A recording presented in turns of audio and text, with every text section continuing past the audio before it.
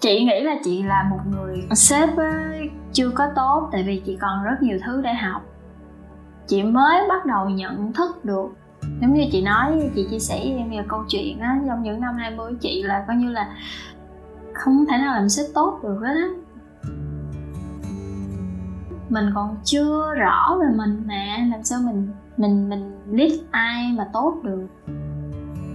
Thì bây giờ chị mới bắt đầu chị hiểu rõ về chị hơn, để chị hiểu được người khác hơn. Chị đang mong muốn mọi người là một cái người đồng hành với nhau á, với chị, với Phonos á, chứ không phải sếp.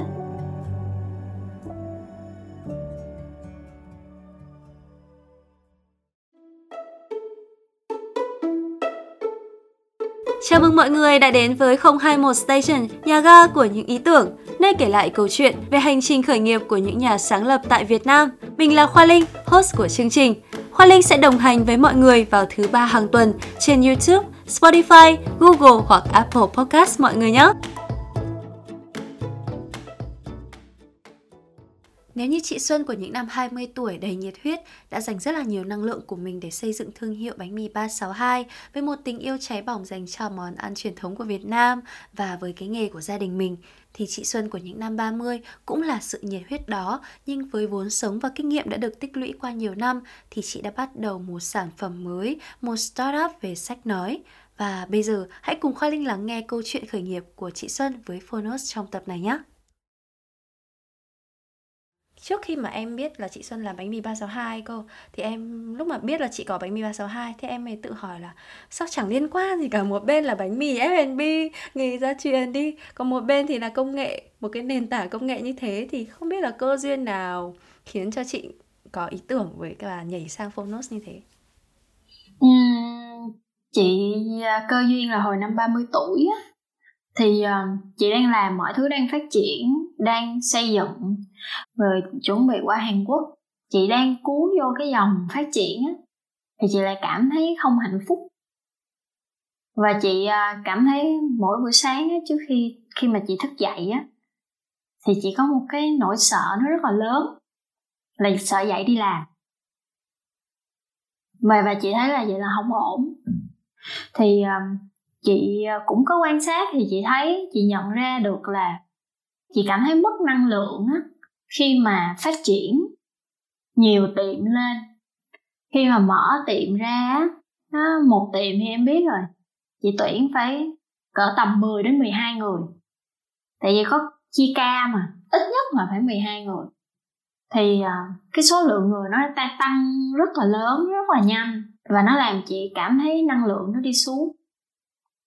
Và chị cảm thấy chị không giải quyết cái bài toán gì ở đây hết. Ở đây nó chỉ là mở tiệm bánh mì và để cho mọi người tới mua thôi. Thật ra chị làm bánh mì là chị đã vui rồi. Chị làm một tiệm hay chị làm 10 tiệm chị cũng vui. Đó, thì tại sao chị thấy tại sao càng mở tiệm mình càng không vui. Đó, thì chị mới thấy là một phần của chị, như chị nói, chị là người hướng nội. Chị cần những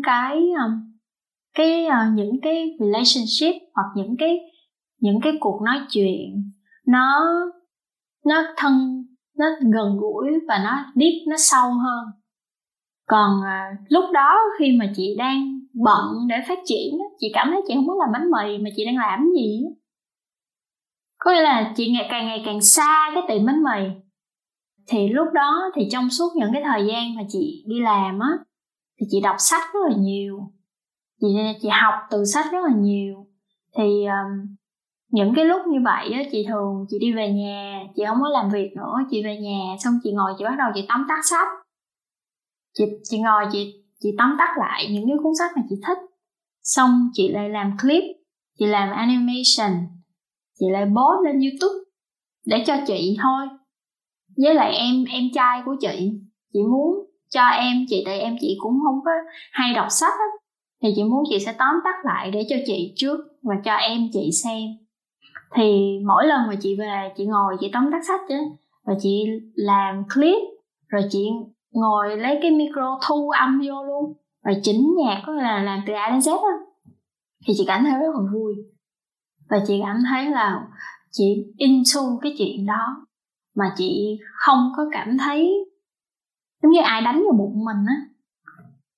Khi mà mình ghét làm một cái gì á mà mình phải làm á, nó giống như là cơ thể chị nó kêu gào giống như ai đánh vào bụng chị á. Đó thì chị cảm thấy là 3-4 tiếng chị ngồi để chị làm tóm tắt sách á, nó trôi qua rất là nhanh. Mà nhiều khi chị phải ngưng để chị đi làm việc của bánh mì á, thì chị cảm thấy buồn á, chị muốn quay lại với cái tóm tắt sách tiếp. Thì lúc đó chị mới nghĩ đến một cái việc là maybe mình sẽ làm một cái gì đó liên quan đến sách. Chị muốn làm một cái gì mà cái scale của một cái business không có bắt buộc phải scale người. Tại khi mà chị scale bánh mì á, là phải scale người. Em mở một tiệm là em phải có người thêm. Nhưng mà nếu mà làm công nghệ thì chưa chắc. Và chị bắt đầu research, chị bắt đầu think back and forth. Và chị thì rất là có nhiều ý tưởng, em hiểu không? Một ngày chị có thể có rất nhiều ý tưởng. Và chồng của chị á, cũng là co-founder á, luôn luôn á, là kêu chị là thôi làm bánh mì đi, đừng có ý tưởng nhiều quá. Thì cái hôm đó chị nhớ là vậy nè, lúc đó là lên giường ngủ rồi nha, chuẩn bị đi ngủ rồi đó.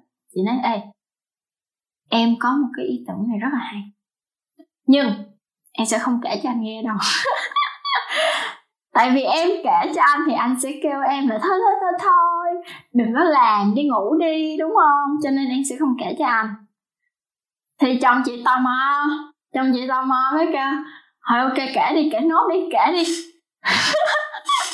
Xong cái chị mới kể, chị mới nói là ê, sách nói được lắm nha. Sách nói là tại ở Việt Nam á, mày nhìn ta đi, tao rất muốn phát triển, đâu có thời gian đâu. Mình đọc sách luôn á, mình gò mình vô mình ngồi đọc sách luôn, thì sao mà đọc nhiều bằng sách nói được. Nghe sách nói nó vô nó nhanh hơn.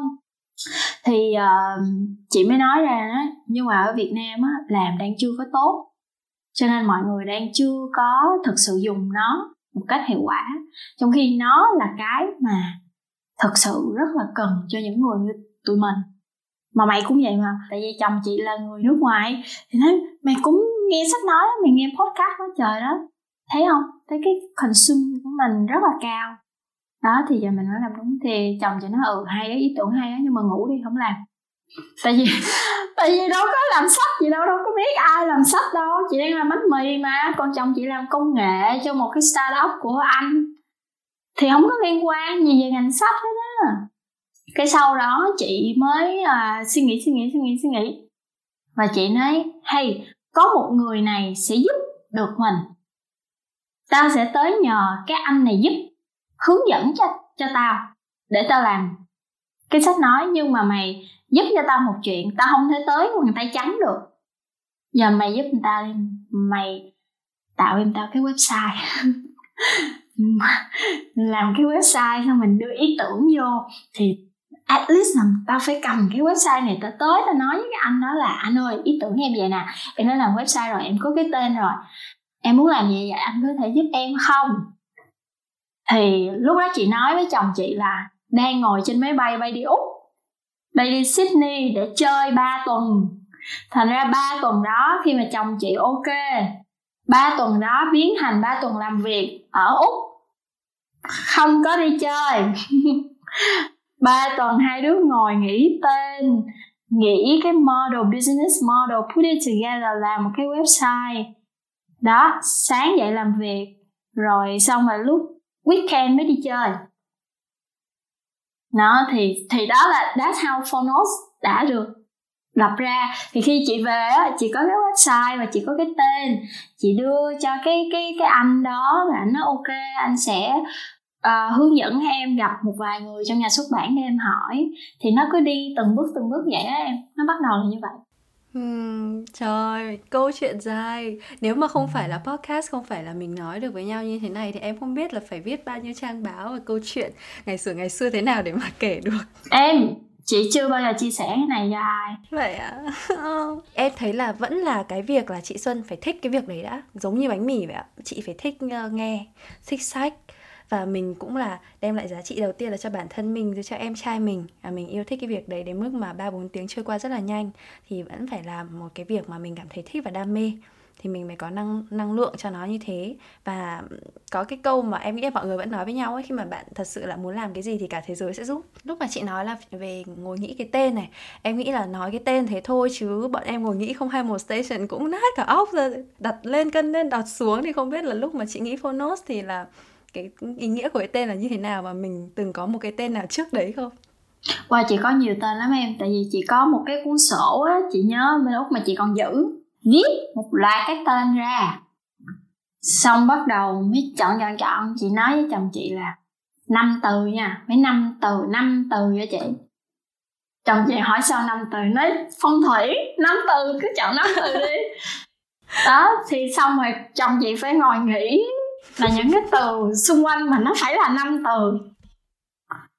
Đó, thì somehow nó happen ra là một cái từ phonos. Thật ra một cái từ gốc phonos là nó là tụi chị nghĩ ra thôi chứ nó không có gì hết. Nhưng mà cái gốc á, của cái từ đó ở tiếng Hy Lạp á, là nó có nghĩa là âm thanh.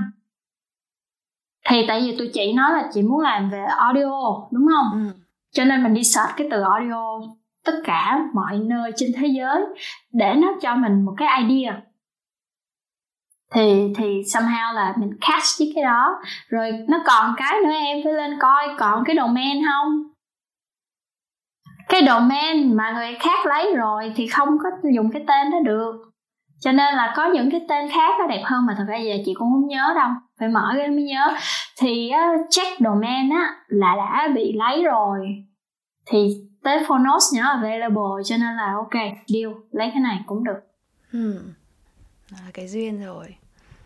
Sau đấy là mình mất khoảng từ cái khi mà mình mang cái website đến cho anh kia và mình bắt đầu đi gặp nhà xuất bản cho đến ngày mà mình launch được thì mình mất khoảng bao lâu hả chị? Là hơn 1 năm sau. Trong cái quá trình hơn 1 năm đấy thì ngoài cái việc là mình phải lăn lộn với rất là những cái mà startup nào cũng phải làm, rồi giấy tờ rồi vận hành, thì cái việc mà làm một cái rất là mới ở Việt Nam là đi đến các nhà xuất bản, đúng không chị? Thuyết phục mọi người là cho cháu sách hoặc là để cháu đọc đi, thì nó có khó khăn như thế nào chị? Chị nghĩ là nó mất thời gian như vậy là hầu hết là về cái bản quyền với nhà xuất bản. Tại vì lúc đó thì ở Việt Nam hầu như, chứ không phải tất cả, hầu như là không có bản quyền sách nói.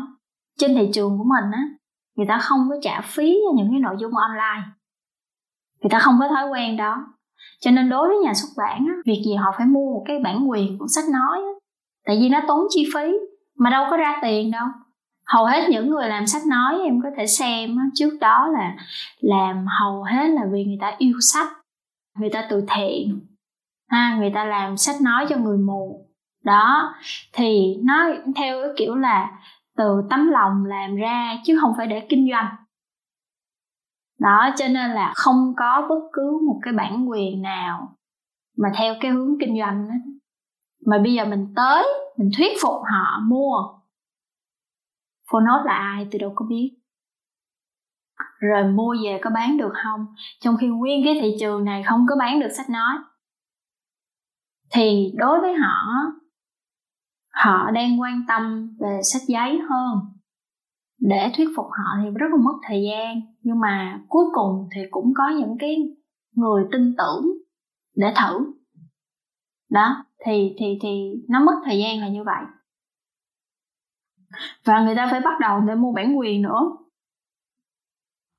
Có nghĩa là mình bắt đầu, chị nghĩ là cái khó khăn và cái rào cản từ phía là nhà xuất bản này, rồi có những cái nào mà mình phải trực tiếp làm với cả tác giả không chị? Hay là kiểu nhà xuất bản thì có thể là họ ủng hộ cái ý tưởng đấy, nhưng mà tác giả chưa chắc là họ đã thích, thì có câu chuyện nào liên quan đến tác giả không chị? Tại vì á, thị trường Việt Nam á, bị bản lậu quá nhiều, cho nên á, tác giả không thích đưa sách của họ lên.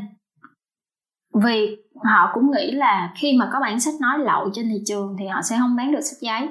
Bây giờ làm sao để mình ngăn chặn được cái việc lậu? Cái quan tâm đó cũng đến từ những nhà xuất bản nước ngoài nữa. Giờ trong nước đồng ý ha, nhưng mà bây giờ trong nước liên hệ với những cái tác giả nước ngoài, những nhà xuất bản nước ngoài, họ nói không, thị trường Việt Nam lậu nhiều lắm, tôi phải để ý hơn, chưa chắc tôi bán. Tại vì bán thì bây giờ chưa có doanh thu nhiều mà lại bị đối mặt với một cái rủi ro là lậu, cho nên là lúc đầu rất là mất thời gian để tạo cái niềm tin, để phải chứng minh nữa. Nhưng mà cũng nhờ mấy anh chị đó, cũng có những cái anh chị rất là ủng hộ mình, vì họ hiểu là nếu mà không đi những bước đầu thì sau này nó cũng sẽ không có phát triển được. Nếu mà không làm sách nói bài bản thì chắc chắn là trên mạng nó chỉ có những bản lậu thôi. Khi mà có những bản lậu, nhưng mà dù sao thì cũng phải nói là những bản lậu thì nó cũng đạt đến một cái chất lượng nhất định thôi. Về cái âm thanh, rồi thì cái tần suất, rồi cái độ đa dạng nó chỉ có từng đấy. Em cũng đã từng tìm một vài chỗ nghe sách nói hay tóm tắt sách, nhưng mà nó kiểu như là sau một thời gian thì ngừng, không có thấy nữa, không có thấy xuất bản tiếp nữa. Nên là cái việc mà Phonos ra đời là một nơi mà chuẩn chỉnh bản quyền rồi tất cả mọi thứ luật pháp, thì có thể là giai đoạn đầu đúng là khó khăn, mà về sau thì cái tiềm năng của nó, chẳng hạn như là chị nhìn ra được cái lượng người dùng khi mà có sách nói một cái phiên bản chuẩn chỉnh như thế, thì em nghĩ là đúng là cái duyên đến đi từ một cái niềm yêu thích, sau đấy thì mình tìm được một cái nơi tiềm năng. Trong cái quá trình đấy thì có ai là mentor cho chị theo kiểu gọi là họ tin tưởng mình và họ cùng đi giúp đỡ với mình ngoài chồng là co-founder của mình ra không ạ? Có em. Thực ra là Phonos chị luôn luôn nói á, là nó chỉ là của chị á, khi mà lúc mà chị đang nằm trên giường á, cái đêm mà chị share với Oscar á, thì nó là nằm trong đầu chị, là lúc đó nó là của chị á. Thật ra là nếu mà chị không nói ra thì nó sẽ luôn luôn trong này. Nhưng mà bây giờ khi mà mình đã đưa nó ra rồi, cái sự sống còn của Phonos á, nó không có tùy thuộc vô một mình chị. Nhất là khi mình làm về công nghệ, cái người đầu tiên, ví dụ như Oscar đi, nếu không có anh ấy đồng ý cùng đồng hành, bỏ cái job ở bên anh đây rất là tốt để làm, thì chắc chắn chị sẽ không làm được Phonos, tại chị không có kiến thức, kinh nghiệm về công nghệ. Cái người thứ hai là cái anh mà chị tới nhờ mentor. Nếu không có cái anh đó thì Phonos cũng sẽ ngưng ở cái chỗ Oscar thôi. Và có anh đó, và anh đó lại giới thiệu cho những người tiếp theo nữa. Thì đến bây giờ cái sự thành công của Phonos là đến bây giờ là có rất là nhiều cái người chung tay vô và mentor cho chị, và cho Phonos chứ cũng phải cho chị nữa. Nghĩa là cũng là những người mà mình tìm gặp được, những người mà cùng cái niềm tin với mình vào cái tiềm năng của cái thị trường này, rồi thì cũng là niềm tin và có sự yêu thích với cả việc là tạo ra giá trị không cho chỉ mình hay là những người xung quanh mình nữa, mà sẽ là một giá trị cho rất là nhiều người cũng đang loay hoay tìm một nguồn sách nói chất lượng, giá trị, đa dạng. Ngoài cái việc là mình có bản quyền thì chị cảm thấy là rồi thì kể cả những cái việc đầu tư hơn về mặt âm thanh và cái sự gọi là liên tục, thì có một cái giá trị nào đấy nữa mà chị muốn thông qua Phonos mà muốn đem lại nữa không? Bởi vì như lúc đầu mà chị nói, khi mà mình cứ bán bánh mì mãi mình cảm thấy vô nghĩa, thì cái việc là ở Phonos nó mang lại cái ý nghĩa gì mới cho chị? Tại vì chị đã qua những cái năm 20 tuổi á, cảm thấy rất là lost, cảm thấy đôi khi rất là mất định hướng trong cuộc sống của mình, mất định hướng trong nghề nghiệp của mình. Nhiều khi mình có những vấn đề trong công ty mình cũng không biết hỏi ai, mà đâu phải lúc nào cũng có người để hỏi, hay là em đi học khóa học đâu. Thì những lúc đó chị lại đi mua sách, và chị lại đi tìm đến sách, và chị mua sách chị nghe, thì chị cảm thấy nó được xoa dịu. Thật ra một cuốn sách kinh tế mà em cảm thấy rất là xoa dịu. Tại sao? Tại vì của những cái người họ đã trải qua những cái chuyện đó, khi mà họ viết lại, họ chia sẻ những cái solution á, thì chị cảm thấy giống như là rất là được an ủi và được chia sẻ.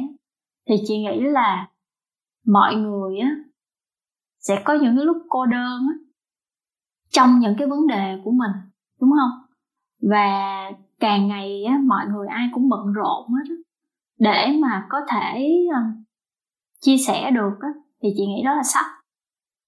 Và sách nói thì nó nằm trên cái phone, em không cần phải chạy ra nhà sách em mua, em chỉ cần mở lên, em hãy tìm một cái cuốn sách mà nó phù hợp với những cái vấn đề của em hiện tại, thí dụ như vậy. Hoặc là em vô tình em nghe một cái cuốn sách hay, nó cũng sách nó đến với mình cũng là cái duyên á, thì tự nhiên em được xoa dịu. Thì cái đó giống như là chị muốn xoa dịu cái sự cô đơn mà chị đã trải qua trong những năm 20 tuổi của chị khi mà chị làm việc. Thì chị biết là sẽ có những người như vậy cũng sẽ phải đi qua cái con đường đó, chắc chắn mình phải đi qua con đường đó.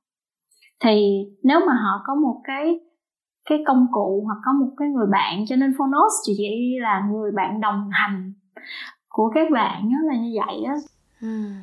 Vâng. Ngoài cái việc là mình đã tìm được những người mà đồng hành cùng mình tạo ra Phonos, và mình biết là ngoài kia có những người sử dụng, những user, những khách hàng mà họ chắc chắn là sẽ rất là biết ơn và yêu thích cái sản phẩm của mình.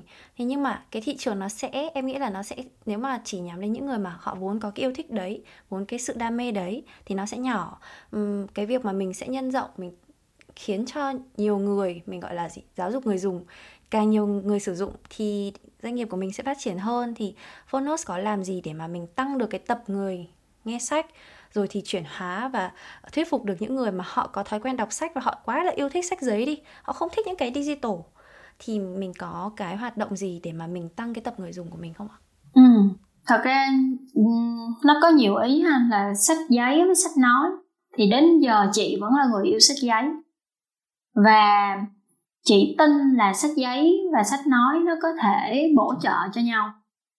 Chị vẫn thích cảm giác mua một cuốn sách, trưng lên kệ sách của mình gạch đích ở những cái chỗ mình thích, rồi mình ký ngay trên đầu ngày nào mình mua. Đó, chị thích những cái cảm giác đó. Chị vẫn mua sách giấy, nhưng mà chị không có thời gian để chị đọc. Tốc độ chị mua nó nhanh hơn cái tốc độ chị đọc. Đó, và càng ngày mình càng bận, đúng không? Bây giờ có thể là có những người họ không có kinh doanh riêng đi, nhưng mà họ vẫn bận với gia đình, với con cái, với công việc của họ. Thì làm sao họ có thể giải quyết được cái đống sách đó được? Thì chị nghĩ là sách nói nó không thay thế sách giấy, nhưng nó bổ trợ cho sách giấy. Thì đã từ lâu chị vẫn mua sách nói và sách giấy chung với nhau. Tại vì khi mà mình càng đọc nó sẽ có những cái vấn đề được lặp lại, đúng không? Không phải cuốn sách nào em cũng wow hoàn toàn mới với mình, không phải. Nhiều khi nó có những cái cuốn sách mà em chỉ học được 1-2 ý mới thôi, và đó là cũng quý rồi. Nhưng mà em sẽ mất thời gian để ngồi đọc tới 300-400 trang đó để em mới có 1-2 ý. Thì đó là những cuốn sách mà chị sẽ nghe sách nói. Chị sẽ nó giúp cho mình là giống như là speed reading á. Mình cứ để là mình nghe, mình làm gì đó mình làm, nửa tay mình nghe, nửa tay mình làm chuyện khác. Nhưng mà khi mà đến đúng những cái đoạn mà mình nói wait, cái này mình không biết, cái này nó interesting, chị có thể slow down là chị nghe, hoặc là chị lôi sách giấy ra chị coi để chị nghiền ngẫm. Thì đó là cái cách mà chị luôn luôn nói với team chị là phải làm cho chị một cái video để chị làm hướng dẫn sử dụng sách nói.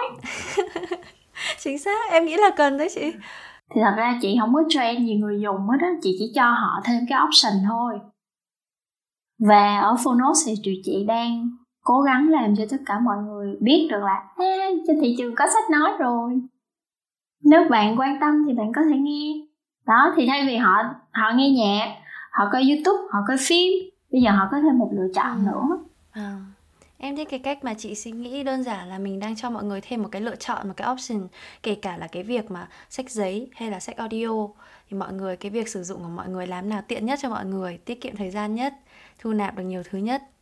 Thì em đúng là mình không cần phải đặt nặng bất cứ một cái gì cả. Bởi vì là cái việc mà thu nạp kiến thức, thật ra em nghĩ là kiểu nếu mà mình bắt mọi người hoặc là khiến mọi người là hãy có nhu cầu đi thì nó không khác gì ngày xưa đi học ở nhà trường bị bắt đọc sách hết á. Thế bây giờ nếu mà mọi người tự phát thì nó sẽ vui hơn nữa.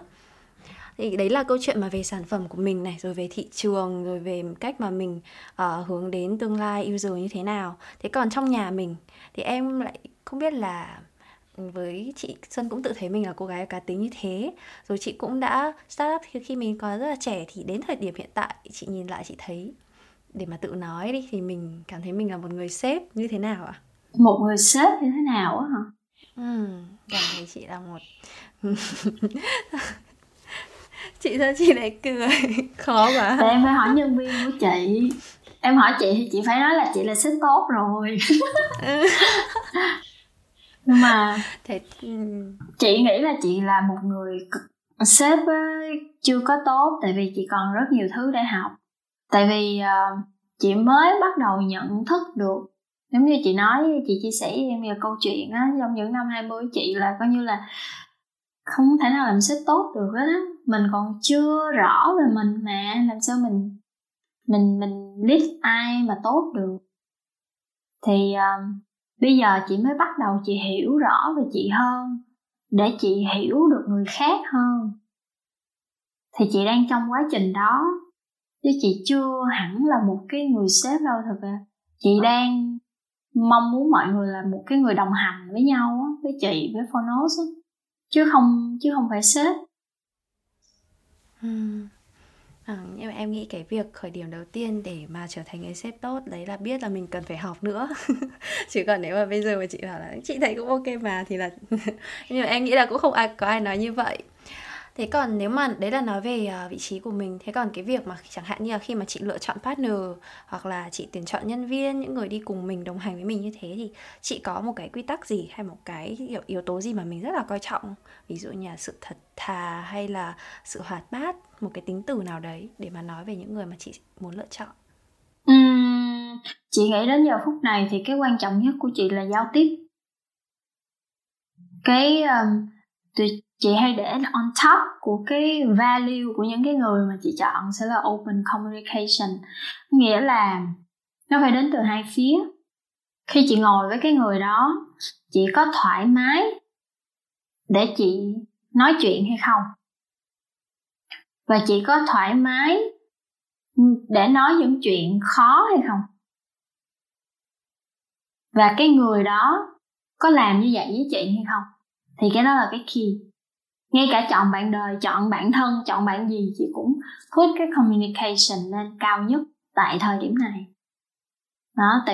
Tại vì có những cái mình đi cùng nhau mà chắc chắn là sẽ có những khó khăn rất khó, và không ai là perfect hết.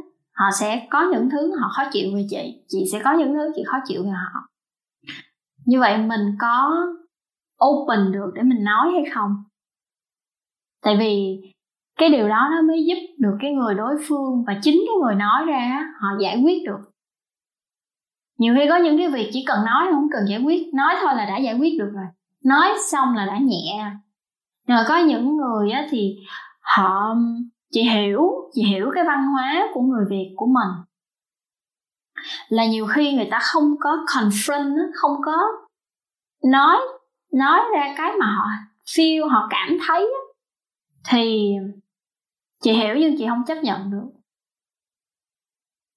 Đó, thì chị sẽ không làm việc được với những người như vậy. Open communication, thẳng thắn. Và cái việc mà mình lựa chọn được những người như thế là chắc là em đoán là để mà chọn được những người mà đúng như mà chị mong muốn như thế, thì vòng cuối cùng hay là bất kỳ một ai làm việc thì đều phải là người phải có một cuộc nói chuyện với chị Xuân, đúng không chị? Thật ra chị nói chuyện với họ đầu tiên ở Phonos á, từng người vô Phonos là chị là người gọi cái cuộc đầu tiên. Tại vì á, khác với 362, chị không cần một team lớn, nhưng chị cần một cái team chất lượng. Và cho dù bên Phonos vẫn có nhân sự, nhưng người check CV là chị. CV đổ về email của chị. Chị là người scan CV, chị là người gọi cái cuộc gọi đầu tiên, chị là người phỏng vấn cái phỏng vấn đầu tiên. Chị ok thì sẽ gặp các manager khác.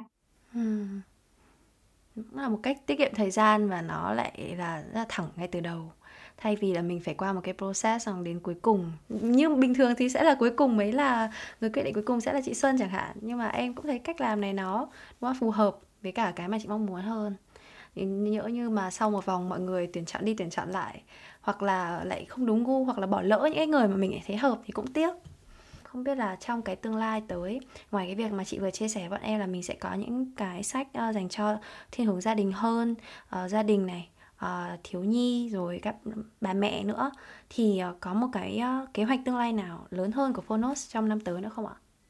Phonos thì thật ra là sẽ là một cái tủ sách, nó giống như là một cái nhà sách vậy em, chứ không phải là chỉ có những thể loại đó đâu. Tụi chị vẫn hướng đến là có đủ hết tất cả các thể loại đó. Thì hôm nay là tụi chị launch ebook. Thì Phonos đã bắt đầu có ebook xuất hiện, và sắp tới trong tháng sau thì tụi chị sẽ phát triển mạnh về thiền đó. Thì thiền trong Phonos sẽ không có mang tính chất tôn giáo, mà nó giống như là một cái bài tập thể dục, một cái chạm nghỉ một chút cho cái tâm hồn, cho cái tinh thần của mình đó. Thì đó là những cái mà lớn sắp tới mà tụi chị sẽ làm đó. Vì chị muốn phát triển ở nhiều mặt, là một cái công cụ phát triển cho mọi người nhiều mặt, thì tụi chị muốn làm nhiều hơn về tinh thần của cho mọi người. Chăm sóc tinh thần, đúng như là cái câu mà bọn em vẫn đọc ấy, là chăm sóc tinh thần, cung cấp giá trị cho những người bận rộn. Và đấy là em cũng hy vọng là trong tương lai sẽ có một cái nơi để mà mọi người tìm được chỉ đơn giản là một cái bài, hoặc là một cái nơi mà có một dạng âm thanh khiến cho mình buổi sáng thức dậy cảm thấy thoải mái thôi. Nói thế chứ bây giờ bật YouTube lên thì cũng phải lựa. Bây giờ có một nơi mà lựa cho mình, có một cái bộ lọc cho mình như thế, thì em nghĩ là sẽ rất là nhiều người, và càng trong tương lai thì sẽ nhiều người bỏ tiền hơn cho một cái dịch vụ mà mình cảm thấy thuận tiện và thoải mái như thế. Khi mà đời sống lên cao thì cái việc mà người ta bỏ tiền ra mua cái sự thuận tiện thì nó cũng sẽ đi theo. Và thì bọn em thì tập nào với khách mời nào thì cũng sẽ có 6 cái câu hỏi như kiểu quick question, để mà có một cái mà có một sự khác nhau và đa dạng giữa các anh chị. Thì bây giờ em sẽ đọc 6 cái câu hỏi đấy, xong rồi chị Xuân sẽ cho bọn em câu trả lời nhé. Thì câu hỏi đầu tiên thì sẽ là quyển sách nào mà chị luôn muốn là đem đi tặng nhất cho người khác ạ? Wow, nhưng mà nó phải tùy người, mình phải tặng sách đúng với người. Nhưng mà nếu mà nói về chủ đề này thì là Zero to One của Peter Thiel. Đây là một cuốn Bible mà chị đã đọc 6 lần rồi, và chị sẽ tiếp tục đọc tiếp. Tại vì mỗi lần chị đọc nó đều ra một cái chị lại học thêm được một cái mới. Nó sẽ tùy vào cái thời điểm mà mình đọc, cái sự trưởng thành mà mình có. Thì câu thứ hai là có một khoản đầu tư nào gần đây mà chị cảm thấy thật sự là xứng đáng không? Khoản đầu tư của chị á hả? Vâng, một khoản đầu tư nào đó, chẳng hạn mình mua một cái gì đấy mà mình cảm thấy nó rất là value. Chị download cái app Duolingo. và chị học tiếng Đức. Và chị trong cái thời gian mà bắt đầu mà giãn cách ở Sài Gòn là chị bắt đầu học. Và đến giờ là chị học hơn 120 mấy ngày liên tục. Và chị thấy wow, cái app này perfect, cái app này very good, it's worth it. Và worth cái thời gian chị bỏ ra. Nó giúp cho chị học được một cái ngôn ngữ mới á, mà chị cảm thấy excited. Vâng. Vậy thì câu hỏi thứ ba là có một cái thói quen, suy nghĩ hay niềm tin nào khiến cho cuộc sống của chị gần đây trở nên tốt hơn không ạ? Gần đây hả? Gần đây chị cảm thấy rất là tốt. Tại vì chị đã có những cái mà cái mong đợi của chị á, nó đi thấp xuống. Có nghĩa là có nhiều việc nó xảy ra làm cho chị cảm thấy bị buồn và bị tổn thương. Và sau đó thì chị thấy là tại sao mình cứ buồn và tổn thương hoài vậy, chết rồi, cái này mà mỗi ngày đều mà bị á, là chắc mình chết. Nhưng mà sau đó thì chị nói chuyện với Oscar là chồng của chị á, thì mới thấy là cái mong đợi của chị về cái đó nó không có thực tế. Và khi chị nhận ra được cái điều đó, và Oscar cũng nói chị một cái câu mà chị nghĩ ai cũng nghe rồi, nhưng mà thật ra là lúc đó nó rất là aha moment với chị. Đó là người khác sẽ không có tổn thương bạn được đó, nếu mà bạn không cho phép cái chuyện này. Thì rõ ràng là chị đã cho phép cái người đó tổn thương chị bằng cách là đưa một cái mong đợi quá lớn và nó phi thực tế. Và vấn đề không phải là vấn đề của người đó mà vấn đề của chị. Và sau đó thì chị đã điều chỉnh lại, và sau đó chị cảm thấy giống như là trút bỏ 1.000 cái tấn gì trong người ra, chị cảm thấy rất là thoải mái. Và chị không tiến đến một cái mối quan hệ mà với cái expectation nó cao dữ vậy. Gọi là thất vọng sinh ra từ hy vọng, bớt hy vọng thì bớt thất vọng.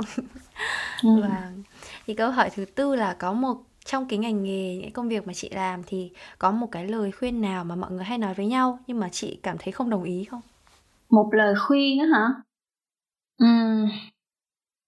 Trời, chị có rất nhiều cái chị không đồng ý luôn á. Mà chị có rất nhiều cái giống như là, thí dụ như chị vẫn đi theo cái open communication là quan trọng với chị á. Có những chuyện mọi người hay khuyên là thôi cho qua đi á, và chị không thích cái lời khuyên đó chút nào á. Chị thấy cái cho qua đó nó rất là, nó có thể gây cái ảnh hưởng đến cái người, cả hai người luôn. Tại vì chị quan trọng là, nếu ví dụ chị với em đi, nếu mình có vấn đề, có những cái vấn đề á, chỉ cần chị nói thôi thì chị sẽ cảm thấy nhẹ lòng. Quan trọng là cách mình nói như thế nào, và cái đối phương họ cũng sẽ biết là cái người này không happy khi mà mình làm cái đó. Và chị nghĩ là nó không có trắng đen á, nó không phải là nói ra là gây sự cho nên là không nói. No, mình vẫn có cách để mình nói để cho cả hai đều vui, để cho công việc đều được giải quyết. Thì chị thấy mọi người hay khuyên nhau là thôi kệ đi, cho qua.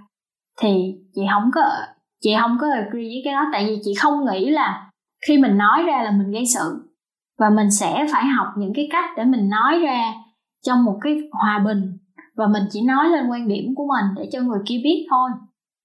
Vì khi mà chị giữ một cái gì trong lòng mà chị không nói được đó là chị khó chịu lắm. Chị khó chịu, nhiều khi là chị sẽ khó chịu với em, ví dụ như vậy. Mà em không hề biết chuyện đó thì chị nghĩ cái đó là nó không có tốt, nó phải được nói ra.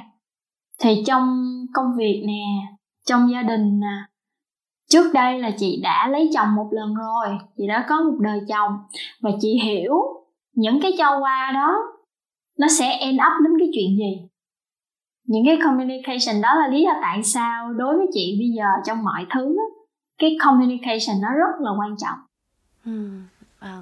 Cái việc nói ra của mình không phải là để tranh luận mà là để giải quyết, kiểu như vậy. Thì cái mindset về cái việc nói ra, nếu mà hai bên, em nghĩ là ban đầu thì chắc là sẽ khó, kiểu như là lúc đầu chưa quen, người này thì là kiểu người phải nói mới chịu được, còn người này thì kiểu là cho qua đi. Nhưng mà sau một vài lần thì sau hiểu nhau thì em nghĩ là một cách giải quyết siêu tốt là nói ra. Để mình sang câu thứ 5 là trong thời gian vừa qua thì chị đã dễ dàng nói không hơn về cái gì ạ? Hơn với những ý tưởng. Chị tự tiêu diệt ý tưởng của chị trước khi cho nó thành hình. Có nghĩa là chị đang tập trung, có nghĩa là chị đang muốn luyện cái đầu của chị nó tập trung vô một thứ, mà không có nghĩ ra một cái khác, mà tập trung vào một thứ và đi sâu vào cái thứ đó. Và câu này thì em đoán là chị sẽ trả lời, em có hơi đoán được câu trả lời của chị nhưng mà em vẫn hỏi nhé, và em hy vọng là có một câu trả lời đột phá hơn, wow hơn. Là khi mà chị cảm thấy là mông lung, mất định hướng thì chị thường làm gì ạ? Mông lung mất định hướng á hả? Thì không, chị sẽ không đọc sách. Chị không đọc sách. Khi chị mông lung mất định hướng, chị sẽ ngưng làm tất cả mọi thứ, và chị coi lúc đó chị thích làm cái gì nhất, chị sẽ đi làm cái đó. Tại vì á, chị đặt ra rất là nhiều thứ cho chị á. Thí dụ như là phải học cái này, phải làm xong cái kia, phải nhiều. Đến một lúc chị cảm thấy nó quá nhiều, và chị không biết làm cái gì nữa. Cái chị sẽ ngồi xuống, và thông thường á, chị thích ăn, chị thích đi ăn. Tự nhiên lúc đó mình nói mình thích đi ăn, ok, mình sẽ chiều mình sẽ đi ăn. Tại vì mình không muốn làm cho bản thân mình áp lực nữa. Mình không cần những thứ nó có quá quan trọng, mà đơn giản chỉ là đi ăn thôi. Và có những lúc chị nghĩ là chị sẽ thích đi ăn, nhưng mà lúc đó cơ thể chị lại nói không, tao không thích đi ăn, bây giờ tao chỉ muốn coi phim hài thôi. Thì chị sẽ đi vô coi phim hài. Thì những lúc chị mông lung á, chị sẽ để cơ thể chị nó quyết định. Chị sẽ để cái tiếng nói bên trong chị nó quyết định, và chị không có áp lực nó nữa. Chị không có bắt nó làm cái gì nữa. Chị để nó đi đó, rồi từ từ nó sẽ tự figure out.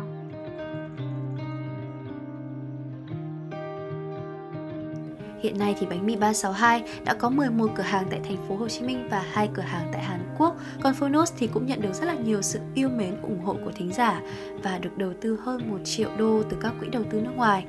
Mình tin là với nền tảng như hiện tại thì hai startup này sẽ phát triển rất nhanh trong tương lai. Và nếu bạn là một người yêu bánh mì, hoặc yêu sách, hoặc yêu cả hai thì có thể lựa chọn trải nghiệm sản phẩm và dịch vụ của bánh mì 362 cũng như Phonos nhé. Và một lần nữa rất là cảm ơn mọi người đã đồng hành ủng hộ 021 Station trong suốt một năm vừa qua. Thay mặt cho team 021, Hoa Linh muốn chúc tất cả mọi người luôn luôn thật là nhiều sức khỏe, gặp nhiều may mắn và thuận lợi trong công việc cũng như là học tập. Hẹn gặp lại mọi người trong tập tiếp theo. Happy New Year!